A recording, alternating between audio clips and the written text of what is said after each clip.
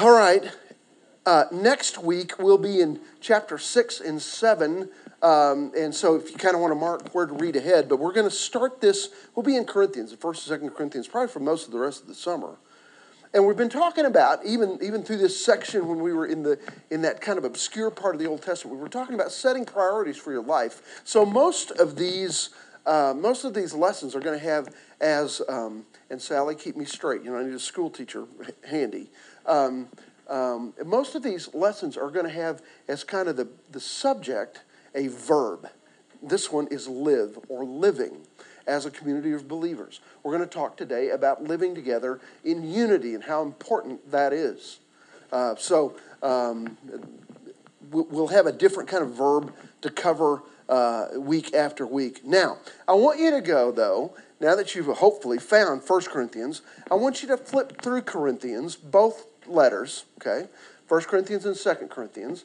And I want us to read together the very last word, the very last verse that Paul writes to the Corinthian church, okay? It's going to be 2 Corinthians, and I forgot what the reference is. I'm going to find it as you find it, okay? The very last verse in 2 Corinthians, okay? 2 Corinthians 13:14. I thought it was chapter 13, but I didn't want to say, go to chapter 15, and then say, and you would laugh at me. So, yeah. 13:14, the last one. Sally, you mind to read it? May the grace of the Lord Jesus Christ and the love of God and the fellowship of the Holy Spirit be with you all. What does it sound like he's interested in? He just kind of wants to surround them with all these good things. Grace, love, the three verbs there, the three kind of words there, the grace of the Lord Jesus Christ, the love of God, the fellowship of the Holy Spirit. He just wants to kind of surround everybody. Now, doesn't this sound kind of idyllic? If we had that, if we all had that in equal measure, wouldn't life just be kind of wonderful? Living in the fellowship of the Holy Spirit with the love of God and the grace of God to surround us. But the truth is, we're all kind of human, right? Now, by the way, there's another implication here. If you find anybody in your life, occasionally will have this. There's several references. The Bible does not use the word Trinity in it, okay? That's an extra biblical theological word. But this is one of those verses, by the way, where if you encounter somebody who says, well, the Bible doesn't really teach the Trinity, this is one of those places where it would say, I beg to differ with you. You notice Paul references Father, God the Son, God the Holy Spirit, all in the same verse. Okay. Another place for that, and you're getting a theology lesson that you didn't pay for, so sorry. Other place would be with Jesus' baptism. The Son of God is there. The Holy Spirit lights on him like the presence of a dove, and the Father says, this is my Son in whom I am well pleased. So, I mean, the Trinity shows up in a lot of places. It's just not, that word is not used. So don't let anybody kind of argue you out of that really important piece of doctrine. Now, let's talk a little bit about this situation. We have got to make unity as part of the body of Christ. We've got to make unity a priority. It's not going to just happen. We often idealize the first century church. Now, I'm not taking anything away from Marty's teaching because I love it just like you do. Marty will often reference Acts 2 and Acts 4 and say this is the church we want to model after, and he's absolutely right. But what you and I don't need to lapse into is the naivete that all the churches in the first century were just absolutely perfect, because the truth is the church in Corinth was goofed up. It's so much so that Paul writes how many chapters to them in rapid fire to kind of correct a bunch of junk that's going on there, including this infighting thing that we're going to deal with today. Now, let me give you just a little bit of background here.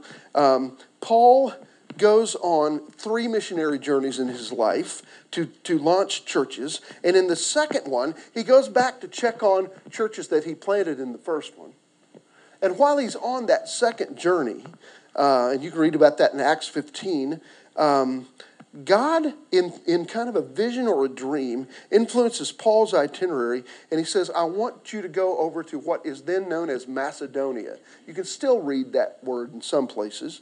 I was watching a World War II documentary the other day, and I was trying to compare the world of the 1940s and the world of today, and I'm looking at probably a 1960s globe in my study, and it's confusing as all get out. The lines are just all goofed up now. But so Paul is going to go over to Macedonia, to a Greek area of the world, and he's going to arrive in the city of Corinth in about AD 52. Now, isn't it interesting that we know when he got there? We can date it by some of the other things that's happening in his writing. So in about 52 AD, Jesus has been gone from the planet how long? Do the math for me. AD 52 and 33, about 19 years, okay? He's been gone a while. The message is catching on like wildfire of the resurrection of Christ. And Paul has planted a church in Corinth in 52. He plants one, and he spends 18 months right there before he moves on. Now, by the time he gets to his next stop, he's already hearing how goofed up the church is, and he begins to write back to them to kind of straighten some of these things out. So that's kind of what we're dealing with in the writing to the Corinthians, which is where we'll be. Now, the Bible tells us in Acts 18 that the church in Corinth had a synagogue. What you probably need to know as you're reading the book of Acts and reading Paul's other writings is that Paul's kind of SOP. All right, where's Gene Duck? What's SOP, Gene?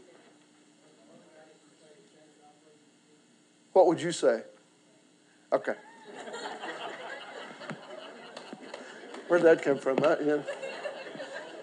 You talk to a guy that used to fly a B-52 and you figure he knows what he's talking about. So, okay. All right. Okay, how did I not know that? I mean, you just went way up, in my opinion, okay? You flew low, okay? And you're still flying low, Howard. Well, the idea here is his standard operating procedure was he would go into a new city and he would find a synagogue there. Now, any larger city is going to have a synagogue in it in the first century. And he would align with the synagogue. And because he was a teacher, because he had studied under Gamaliel, you can read about that in Acts 5, they would always ask Paul to teach. Well, now, this was a setup. All right?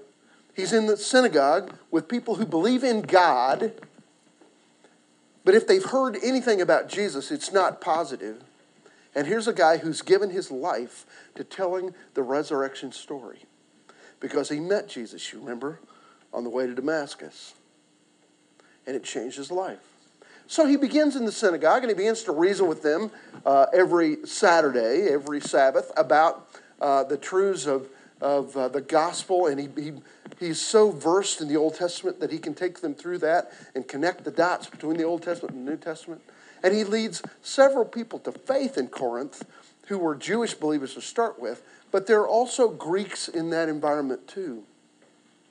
And so eventually he gets in a little bit of trouble, as he does in most places where he lands. The synagogue is no longer, it's kind of a hostile environment. He plants a church, and now some of these new Jewish believers have helped him start it.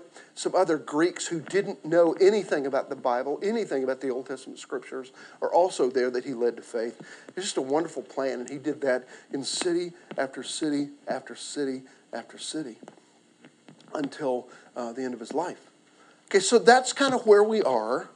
He finds here in this mixed congregation, he writes 2 letters while he's on his 3rd journey, and the 4 or so years that elapsed between his time with them and the time of the first letter back saw all kinds of ungodly trends develop, and he's just got to go after that. So the first one we're going to kind of deal with is this issue of unity. Bob, are you back there?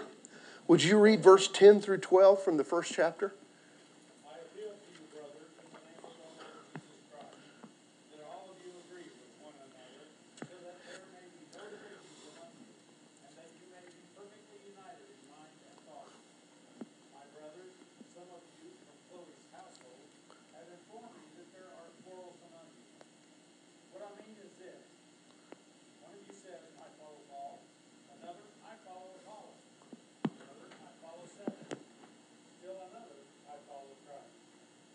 Okay, now I'm going to take you back to that ending of 2 Corinthians chapter 13 where we were a minute ago. And I'm going to look at verse 10.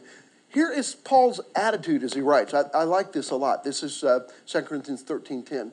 For this reason I'm writing these things while absent, so that when I'm present, I don't need to use severity in accordance with the authority which the Lord gave me for building up and not tearing down. You know, he's going to have to deal with some pretty difficult stuff, but I don't want you to think that Paul is just picky and critical. This is just stuff that has to be taken care of, and as we talk through it, you'll understand why. But he writes to them so that when he's with them, he can just love on them and help them understand. He really, really loves these people, even though their fellowship has gotten kind of goofed up. Okay, now, Bob reads to us. Now, what he's going to make here is going to begin by making, after kind of an introduction, the first 9 or so verses in Corinthians, he's going to make an appeal. What's he appealing for? Now, he's appealing for, and here's this really important word in this study. He's going to appeal for unity. All right? Going to appeal for unity, that they be united. There's a couple of reasons for that. First of all, as long as there's infighting and bickering among them, there will be no peace in the church. All right? You been there? You know, I kind of been there. Yeah. And isn't that what's so refreshing about this place? We just don't have time for it. You know, we're out there tying a knot in the devil's tail. We don't have time to fight with each other. So he writes to them because the church lacks, if they lack unity, they're going to lack peace. And then secondly, and this is really, really important for you and I to catch, and probably Paul's as concerned about this as anything, is that their witness or their influence in the community is really becoming nil. Because when they're in the community, and maybe somebody does share the message of Christ, somebody else is likely to say, oh, you mean that church that's over there fighting? You're part of that church that's over there fighting. So your leader teaches you, you get that. It's just a major disconnect.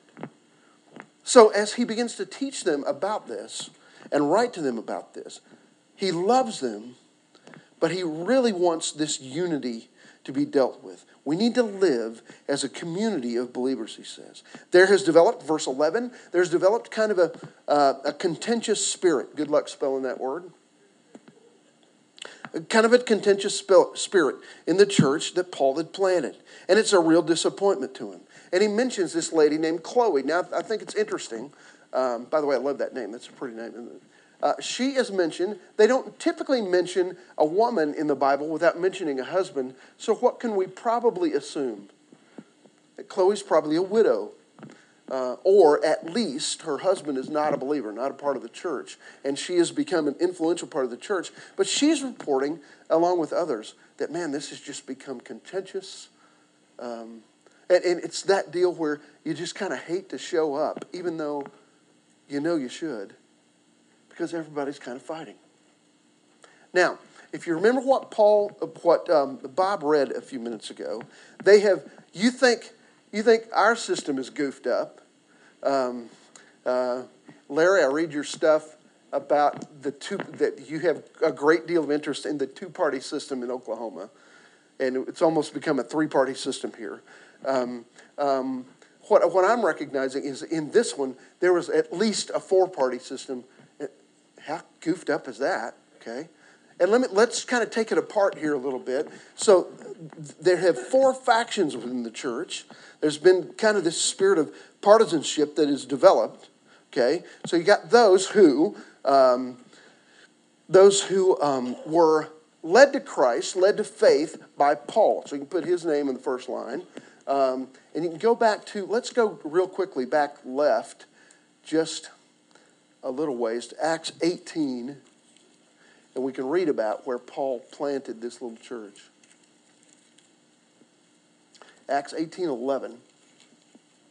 He's in Greece and in Macedonia. He's at Corinth. I'm going to back up to verse 9 because it's really important. And the Lord said to Paul in the night by a vision, don't be afraid any longer, but go on speaking and don't be silent, for I am with you, and no man will attack you in order to harm you, for I have many people in this city. And he settled there a year and 6 months teaching the Word of God among them. So that's when he was in Corinth, doing this wonderful work that he did. Now, there are some who came to Christ during his 18-month stay at Corinth. So there's a party of believers among these 4 different parties. There's a party who will say, well, you know, I was led to Christ by Paul. Okay, now, what you need to envision. Have you noticed the mania that USA Soccer has? What is that deal? I mean, I walk into our IT department and they're watching, and I'm saying, well, I see you've got the paint drying channel on again. You know, 1 goal in 40, 50, 80 minutes, and I'm thinking, okay, you know, I watch Oklahoma football. This is a way different deal. But if I'm noticing as I'm out in the community, people are wearing jerseys, and you know, people got a Brazil jersey, or they got a Ecuador, you know, whatever, or hopefully a few USA jerseys out there. But what you got to envision here is that these people, when they came to church, were wearing different jerseys. So there's a group of them that have got a big P on their shirt, and that we know that's the Paul faction. They all sit over there on the left side together. Okay. Now there is a second group of jerseys. All right? And they're going to have a big A. And they were led to Christ or taught or really have responded to the teaching of Apollos.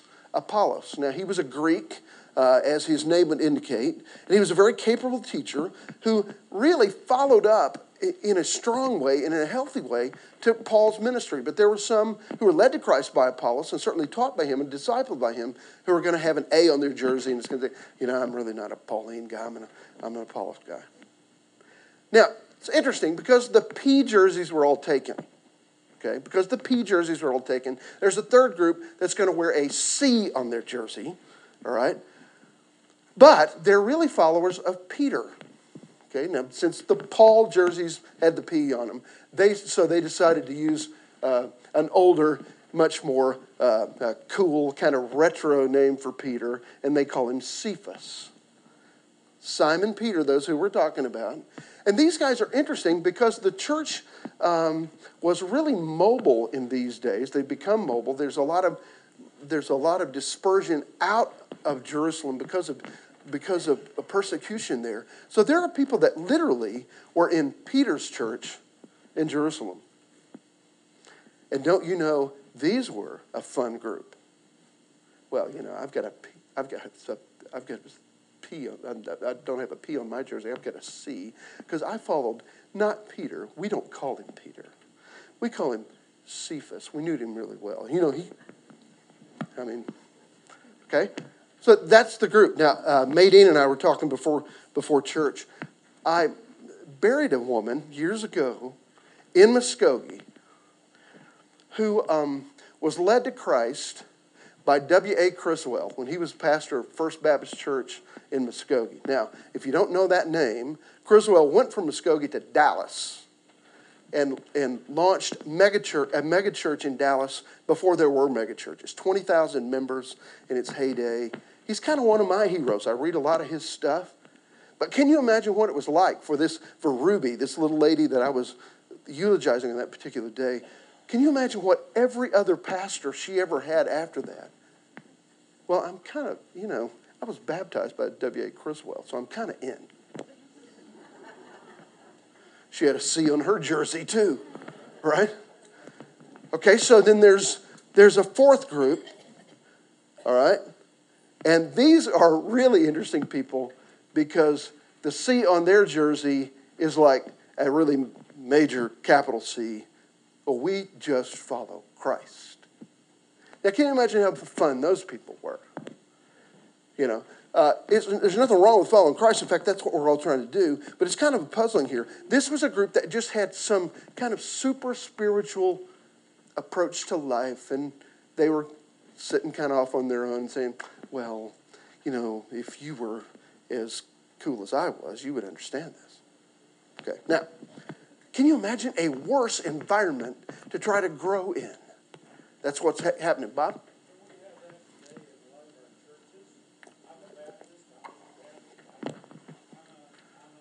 Yeah. I was raised a pedestrian. My mother walked me to church. Yeah. Sorry. I actually, many of us went to the Church of the United Ignorant Brethren, but okay, never mind.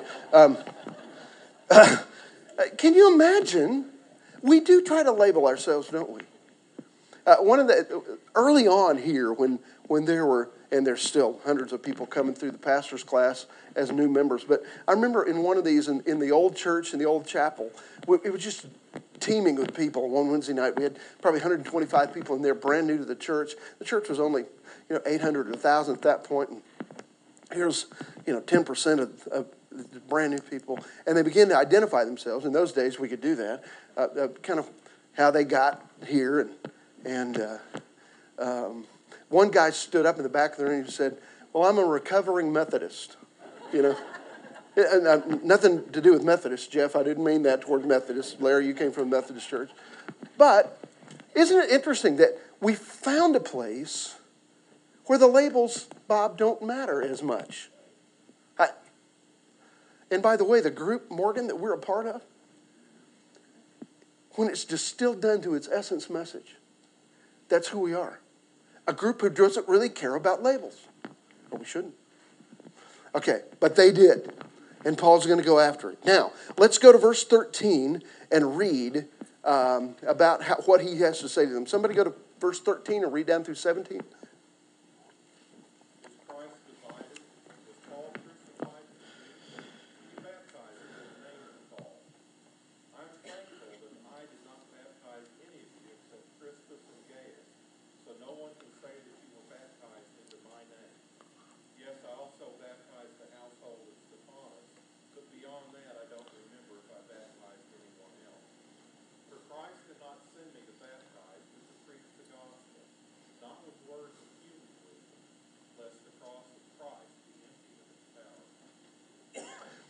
Beautiful teaching here, but he begins verse 13 by asking three rhetorical questions, rapid fire. Now, we've used that term before. What does a rhetorical question mean? It means in asking the question, the answer is implied, and the answer in this one that's implied to every one of them is no. So we can go back and read verse 13.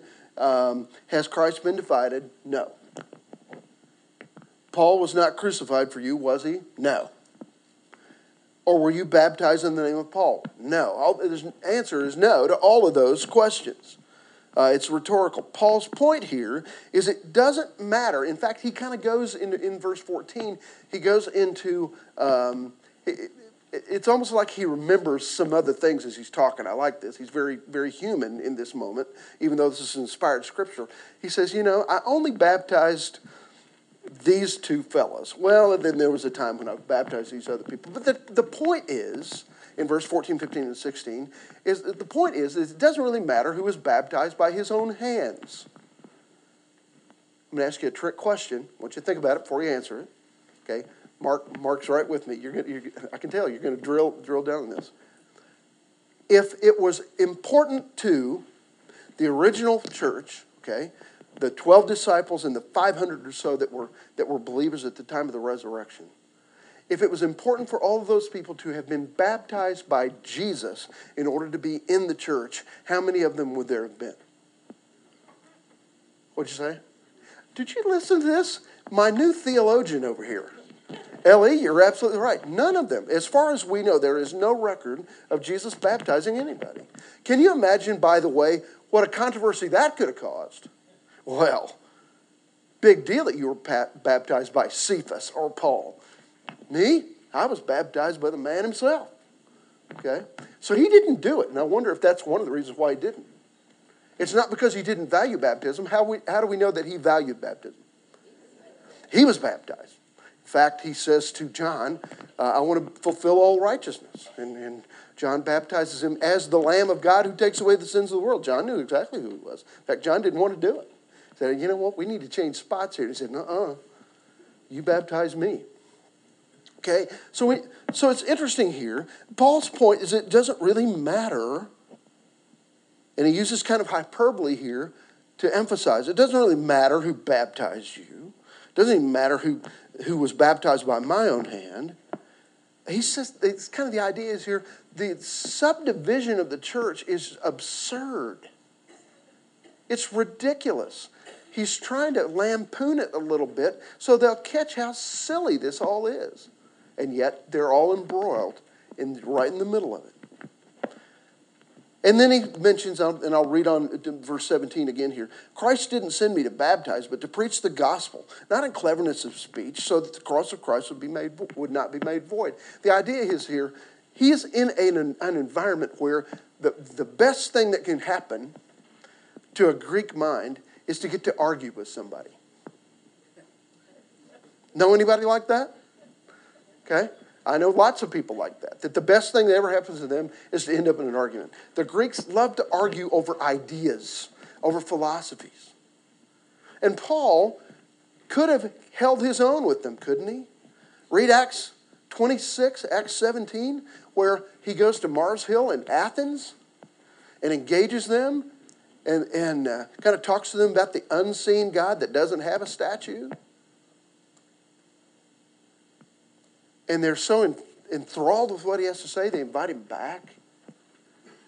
Paul could do that, but the issue is here that truth is not found in philosophy or in the philosophy of men, but in the simple gospel message that he preached. Now, let's go to one, because it's not part of our lesson today. Let's go to 120. And I want somebody to read 120 and then jump down and read verse 24 and 25. Same chapter. Anybody? Where is the wise man? Where is the scholar? Where is the philosopher of this age?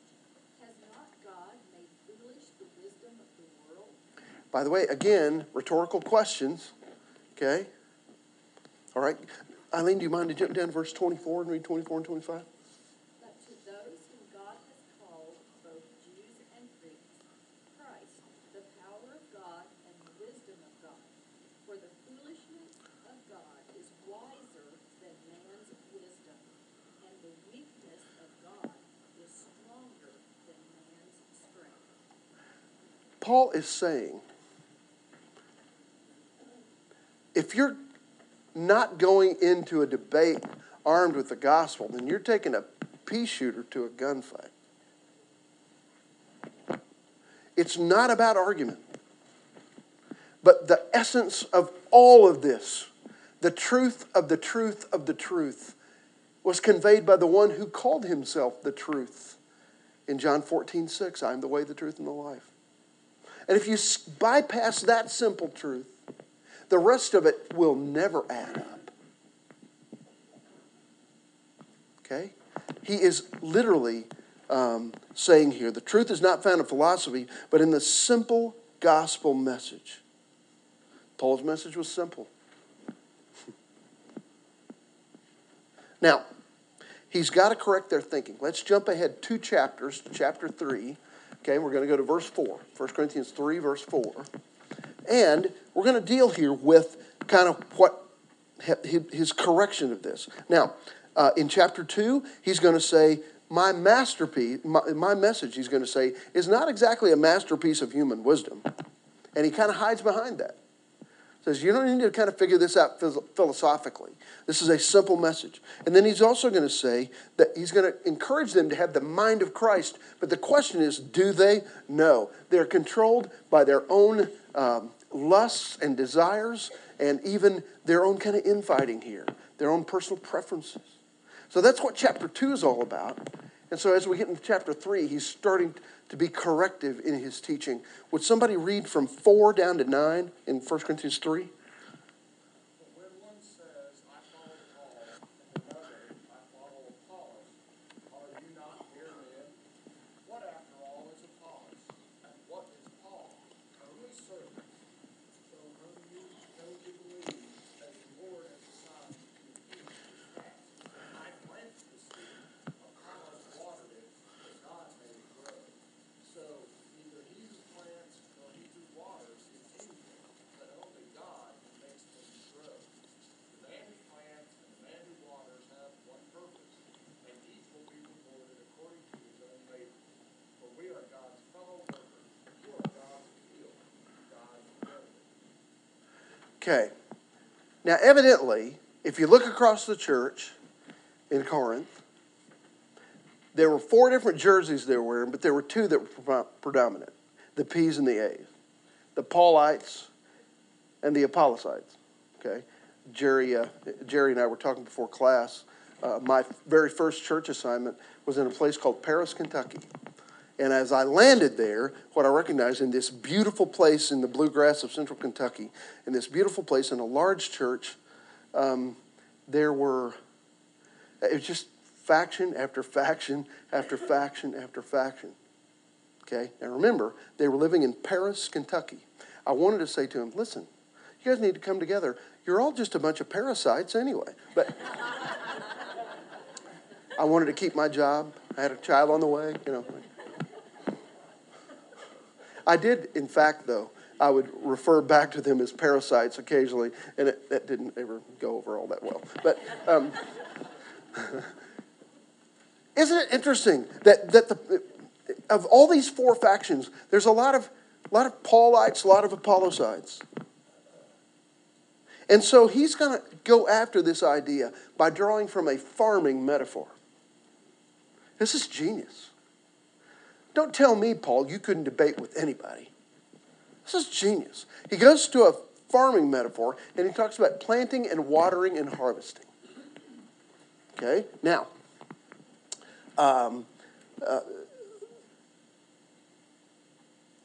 this teaching is going to go against the grain of a lot of popular wisdom, even in the church these days, when he uses this metaphor. Okay?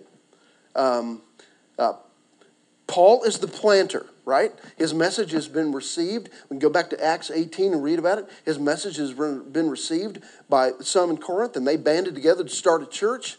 And so you could argue that Paul was one of the first church planters, and he planted this little church congregation himself. Okay? So he says, I've planted, all right? But Paul's time ends after 18 months, and he's followed by a man named Apollos, who was kind of one from among them. He was a very able teacher whose ministry watered the new believers. Now, if any of you have any kind of background trying to grow anything, if you put a seed in the ground, and then you just leave it, and you don't water it, it's probably not anything going to come of it, right? So there was somebody that came behind him, and his name was Apollos, and he waters these new believers. By this, Paul means that Apollos helped the faith and knowledge of the Corinthians to grow by teaching them in greater depth. He discipled them. And there was absolutely no conflict between these 2 roles. God needs them both. But here's the unpopular thought today. All right? It is God that makes things grow. A farmer can't make a plant grow. That's the work of God.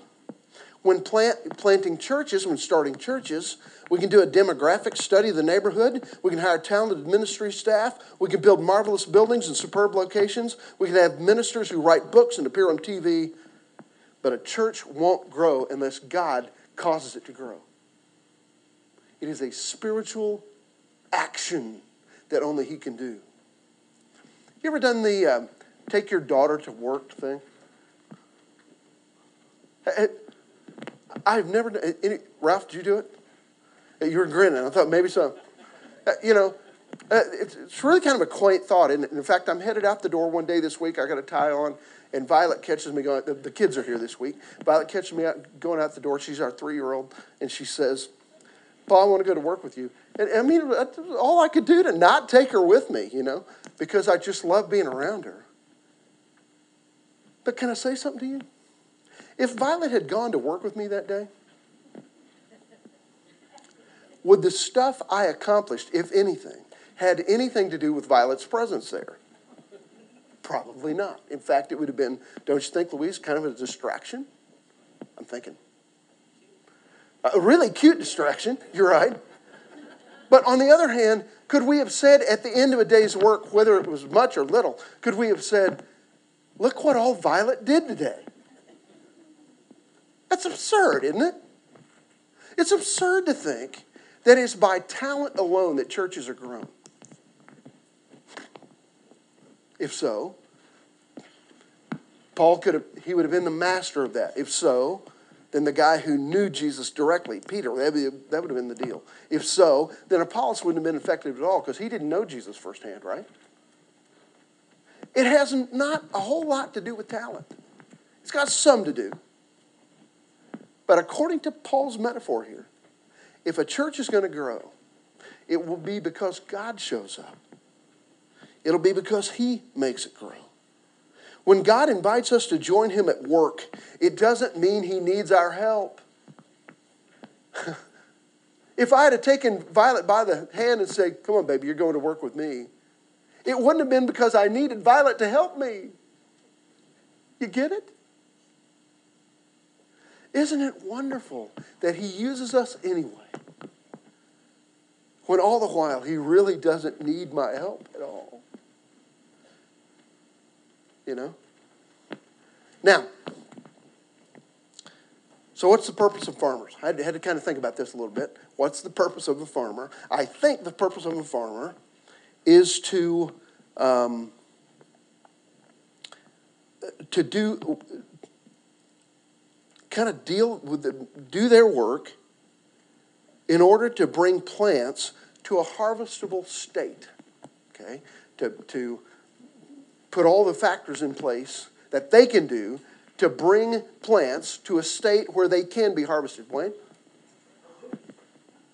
Well, certainly to produce, yeah.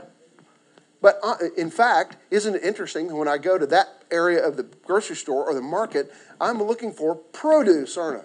Okay? So their job is to, but literally, Wayne, the idea here is, there's never been a farmer who grew an ear of corn. God grows the ear of corn. But the farmer puts all the factors in place that makes it happen. Okay? That's what greenhouses do, right? In fact, when I was in seminary, one of the things I began to think about, the metaphor I began to think about, is with the largest seminary in the world when I was there, 5,000 seminarians, and all of us broke as turkeys. What I began to realize is that we were in a hothouse environment. We were in a place that for generations they put the kind of factors in place where we could grow really quickly, because we had about 3.5 years to get this done. So a farmer puts the factors in place in order to bring plants to a harvestable state. Okay? So if that's the purpose of farmers, what's the field? The field is the church. The field is you and me. All right, now, let's bring this to some conclusion here. The important point that he wants us to remember, along with them, is that we are to follow, all of us, follow Christ. He is the ultimate source of unity among us. Now, perhaps in this church, they wanted a church frozen in time. The church had gotten started by Paul, and they were really anxious to just kind of hang on to those days. Because of their tenure, the group had great influence, so resistance to change was kind of dominated their thinking. Because, Paul actually pulled us into this thing first. Those who were said to follow Apollos probably were converts who came into the church after Paul left. And they really liked Apollos' preaching style. It was very different. His admirers may have thought that Paul's methods really needed an upgrade. They needed to be kind of spiffed up, right? The ones who, there was a transient population in all the world that day, and there were those who claimed to follow Peter, follow Cephas, who could have been Christians who learned from that great apostle before they ever came to Corinth. Perhaps they believed that the church in Corinth didn't measure up to the church I used to be in. You've heard this story about the guy who was shipwrecked. He's on a really small island, and he's a Christian, so he builds a church. Builds a hut, puts a cross on it, and worships there. Well, 5 years later, they rescue this guy from this small island, and they realize there are two. He says he takes people around all this stuff he's built. It's kind of a he's built a house and built this church, and he shows them. He says, "What is this?" And he says, "Well, you see the cross on top. That's the church." And the guy looks kind of across the way, and there's another hut with a cross on top. And he said, "What's that?" And remember, this guy's by himself. He looks across the field, and he says, "Well, what's that one?" He says, "Well, that's the church I used to go to." Isn't it true? We have a tendency to either really embrace where we are, or sometimes we look way too affectionately back. Okay? That the other group said to follow Christ probably claimed some sort of spiritual superiority. But Paul's general conclusion, you can read about this in the first 3 verses of the chapter we've just been in, 1 Corinthians 3. Paul says they're all a bunch of babies. They're all immature. So my goal, as I'm going to start this process that we're going to talk about in the book of Corinthians, is to first here deal with what am I doing to promote unity among God's people. Here's my thought. If you're following Jesus as hard as you can, and if I am, my guess is we're going to be on the same page. If you're following Jesus with all that you are and all that's within you, and I am too, then if your project is in Honduras or at Seaworth, yeah, I love this, by the way. We've got folks in Honduras right now, right? Were you there? You look remarkably fresh. That Honduran food, it's that Honduran coffee you brought back, isn't it? Yeah. You know, one of the things Louise and I deal with is there are people in this group who have all kinds of interests.